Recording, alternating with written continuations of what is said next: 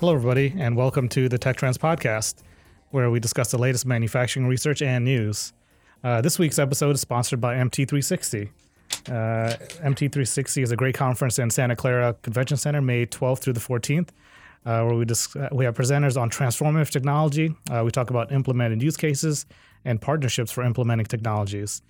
We have a bunch of cool companies there. We have HP Additive, IBM Watson, NVIDIA is going to be there talking about their Sweet AI tools and new manufacturing stuff they're going to be getting into.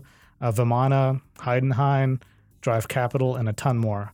Again, it's Santa Clara Convention Center, May 12th through the 14th, 2020. Go to mt360conference.com. Awesome.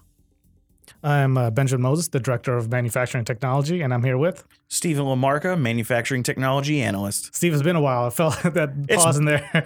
It's been a while, and we nailed our titles right away. It's going to be a great year. It's 2020. Happy 2020. Welcome to the future. Yes. Are you excited for 2020? I am. I'm really excited for 2020. Can't wait to tell you why. There's so much talk of when I was younger, 2020 was the future. I'm like, get a hold of yourself, man. Yeah. Let's stop talking about that. It's already worn out on me. It is. Yeah. And then we're only a couple of weeks into it, and I'm tired already. It's been 20 years since, 19 years since 2001. 2001. 2001 Space Odyssey, and people were like predicting things like HAL. Still hasn't happened yet. It's not going to happen. Yeah, we'll see. Oh, so, okay, before we get into the test bed and our articles, Sure. there's a couple of things I want to talk about. One, it's kind of playing the mysteries universe, but also thought about, does automation make you a better engineer and company? So at home on the consumer side, I have a robot vacuum cleaner, straightforward. It's nothing new. It's been around for a bunch of years, which is my technology adoption plan. Yeah. I wait for a bunch of years and then jump on the bandwagon like it's brand new. Home automation.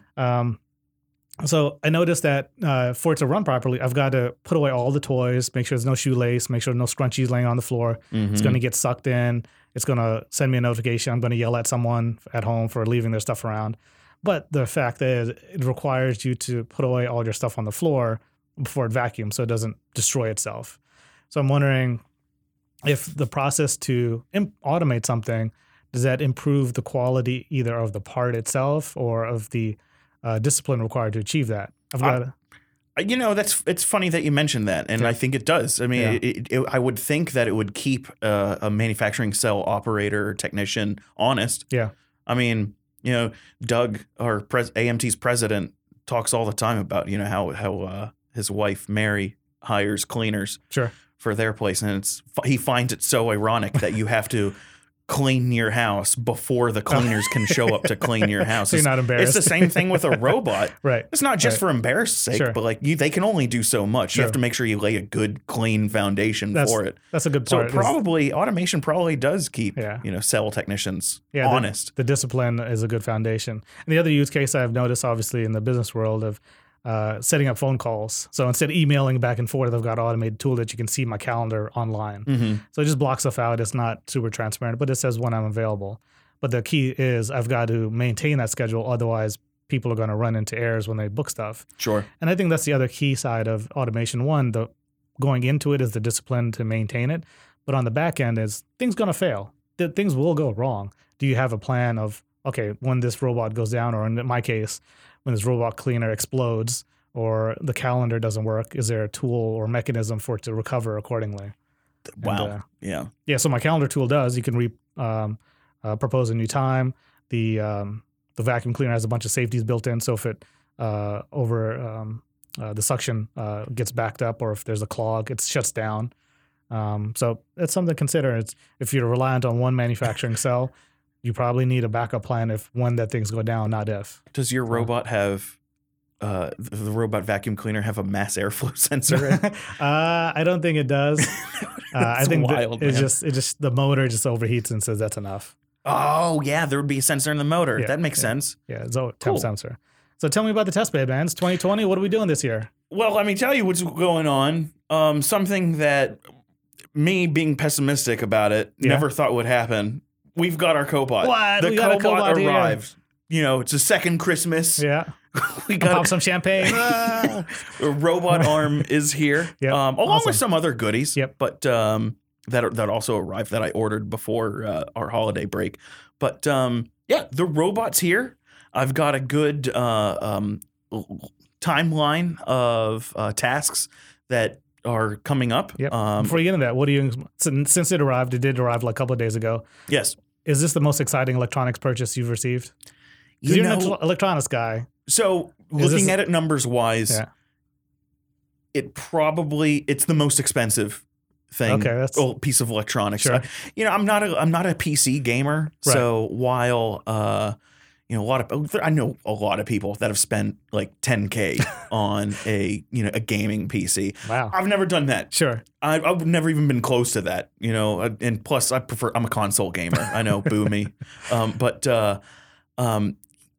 Being just shy of 10K, yeah, this is the most expensive piece of tech I've ever bought, other than like a car, but that doesn't count. Sure. Yeah, and when you compare it to the Pocket NC. Yeah, I was going to ask. Yes. Which is more exciting. It's virtually twice the price of the Pocket NC. And again, we're just talking price. Right. Now, technologically speaking, the Pocket NC, a 5-axis desktop mill. Fairly advanced. Really advanced. Yes. 5-10 years ago, 5-axis is everyone's 5-axis is the future. It's a foundational future, and it's still pretty. I wouldn't say 5-axis is futuristic anymore. Right. It doesn't get a lot of publicity as much as it certainly used to. But a collaborative robot, we have a 7-axis collaborative robot at the office. That's cool. That's huge. Yeah. And that's a serious long-term evolution. Right. I mean, I've said it time and time again that, I don't think robots hardware-wise are going to get too much more advanced than they are now. Collaborative robots are here to stay, and they're not going to develop too much more. I mean, the next steps with robotics is probably going to be AI implementation. Sure. And we can do that. We have a collaborative robot. So yeah, I think this is the biggest thing that we've invested in. Awesome. That's exciting. It's really awesome. What do we have coming up since so we literally just unboxed it this week? Yes, literally unboxed this week. So the next steps are just laying out the workbench and mounting the robot to the workbench, which the workbench is 7-gauge steel, which is almost a 1/4 inch, really a 1/5 of an inch. Right. But nobody says that.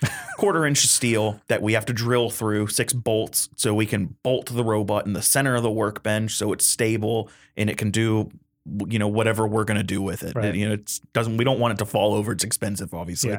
Yeah. And we want it to be able to reach future stuff. So if we have automated stock retrieval to connecting to the Pocket NC, even just vacuuming the Pocket NC, retrieving material. Yeah. It's got to be able to reach all that. We got to test the reach and stuff. Yep. But before all that, it's the hardware install. Right. Second step, what comes after hardware install with any piece of high tech, software install. We got to be able to run it somehow. So and that's like, both the control on our computers. Right. So I got to have the software running on my computer. I'm going to have Sharb is going to need the software running on his computer so he can implement MT Connect on it and whatnot. After that, we got to test and verify the motion, actually test the reach, test some of the features of the robot, see how much it can articulate, then automate something, actually come up with a simple program for it to automate. And lastly, the duration test. Yeah. See for how long it can repeat an automated cycle. Start with a half hour. Yep. Then next would be a jump to like an hour, and then see if we can let it run a cycle over lunch, not being around it. Then seeing if, can set it up before going home for the day and come back the next day in the morning, see if it's still running properly, doing its cycles. Yeah. Then that would be, and then let it go for a weekend, and that would be our first dive into lights out manufacturing. That's going to be awesome. One thing I just thought of while we're going through this is probably need some signage if we're going to run it by itself. At least just let the team know around us that, hey, this is running, contact Steve. Absolutely. But yeah, we need some signage. Need some signage. We definitely need a signage for the Pocket NC. Yeah. But being that this is a collaborative robot, and there's new standards about it, but still, it's a good idea. Just please don't touch. Yes. We work in an office. Let's minimize contact with the robot. Yes. Awesome. I'm really happy that when the robot came in and they delivered, and we get to move forward for this year, and we can move on with our continual growth of a factory. So hopefully this robot, I have a feeling it's going to be more than 50% of this year's experiments and blog posts will be robot related. Yeah, if not entirely about the robot. It's going to be amazing. So I got a couple of articles here, and you got one too. The first one I want to get into is composites. It's been a while since we talked about composites. Yes. So NASA, this is from Inside Composites, got the skinny from Inside Composites, of course, is funding a software company that's currently used in designing fish rods, skis, cell phones, electronics. Now, before you take a step back, that's NASA's been doing a fair amount of work in taking what's being done in consumer goods and the world around it, and how does that apply to space? What they're doing is using a grant through the Small Business Technology Transfer, STTR, to develop high-fidelity modeling of deployable structures made from high-strain composites. So what they want to do is things like booms, things like arms that are made from composites. They want to improve the accuracy of how they're modeling that on the design side, so they can improve the life of how they're implementing that. Yeah. So things like skis, if I have skis or a fish rod, if I replicate that or scale it up to what NASA wants to do on a space shuttle, you can see similarities from a fishing rod to a big boom or some structure on in space. And what they're doing is this company has a great partnership with Purdue, the research group at Purdue. So they feel that they can innovate quicker through collaborating through this small company and developing faster FEA tools for composites. Wow. So that was really fascinating. Walk me through your article, Steve.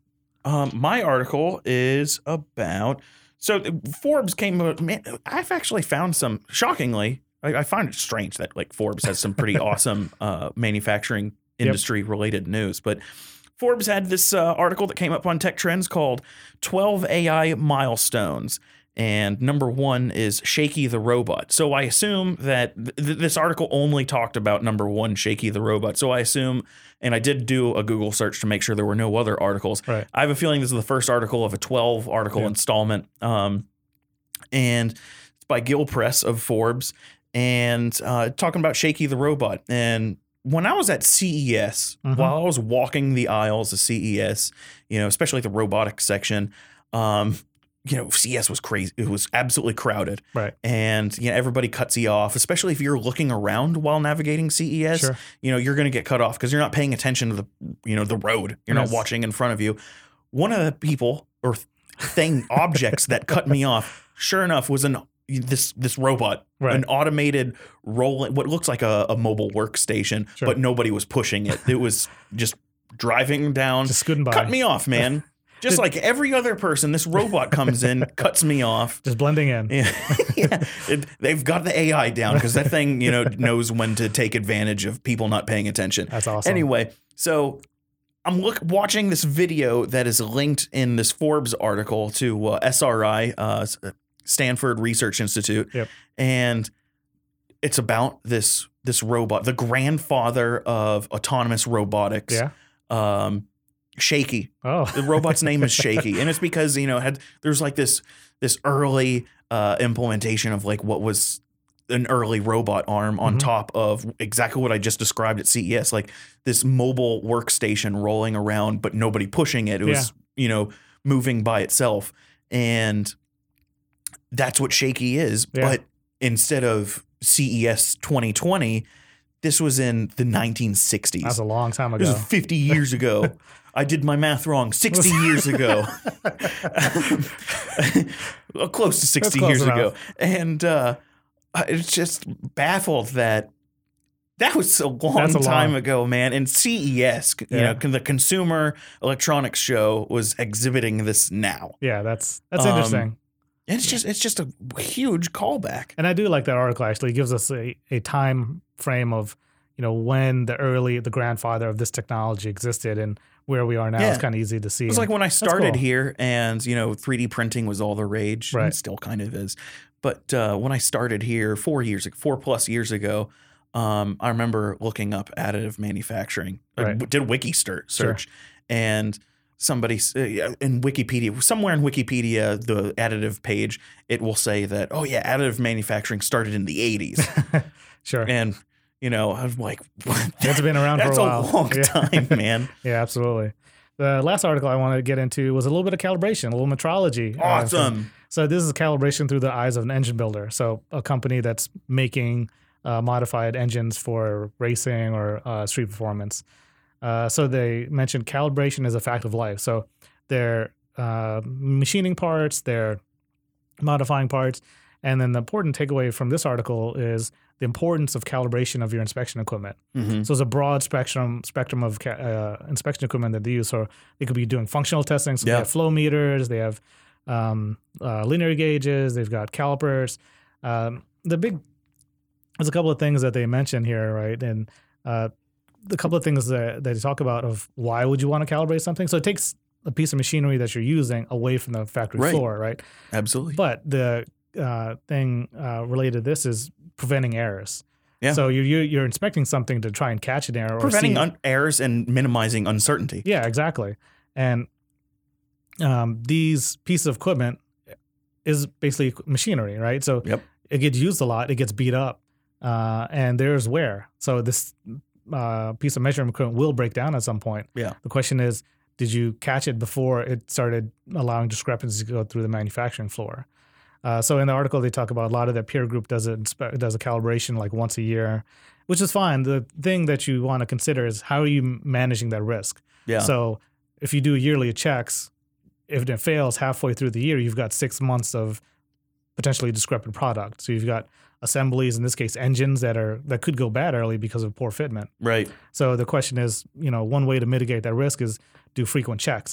Instead of doing a full-on calibration where you take it into the metrology room in a controlled environment, check it back to a NIST traceable piece of inspection block, have the operator check it on a gauge pen or some other piece of equipment just to verify that, hey, I know this thing is probably correct. Let me double check my tool that can wear. Yeah. Doing that on a daily basis. I mean, we have warm-up procedures for mills and things like that. Machine tools. There's no reason why you can't have a quick spot check and a starter procedure for measuring equipment. Right. And that reminds me, so one of the other new toys that we got at the beginning of the year was, we got another ball end mill, which is exciting. But cool. The other thing I went ahead and splurged on because we had some excess budget from last year that I should have spent and I didn't. But I bought a new pair of calipers for the test bed, and these fresh Mitutoyo calipers that were awesome. I didn't go all in and get the absolute top of the line model because the prices can get really ridiculous. But for what we're doing, yes. For what we're doing, but the cool thing is I wanted digital calipers. Yep. That I didn't want to have to worry about, accidentally leaving on and having to change the battery after only using it once or twice. Right. So got these solar powered calipers that every time you turn them on, and they turn on automatically, but every time you turn them on, they recalibrate. Oh, cool. Every time you send the calipers back to zero, it recalibrates. That's cool. Every time you change the unit of measurement from millimeters to inches or inches back to millimeters, it recalibrates. Fascinating. It's really fascinating. Yeah. It's sometimes catches me off guard. It's like, what's wrong with these things? Because you want to measure something right away, and it's wait, thinking. Hold on. Yeah.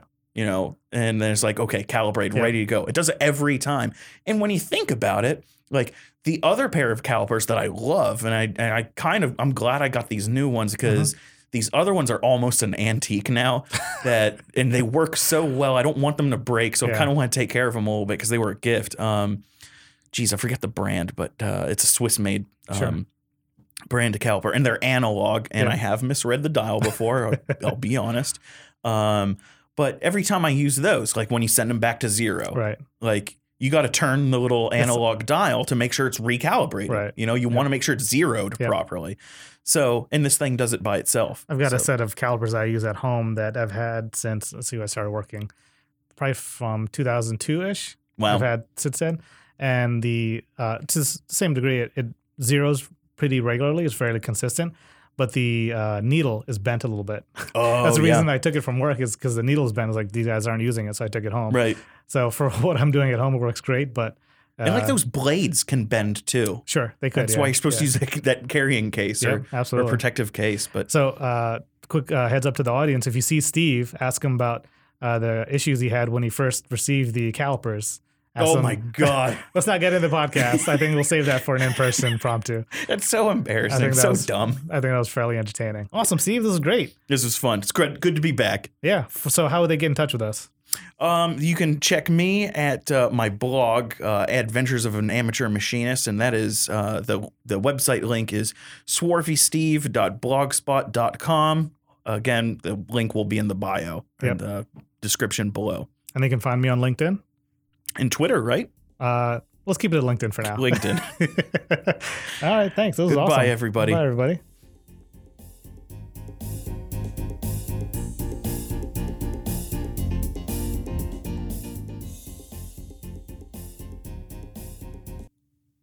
What time did we got?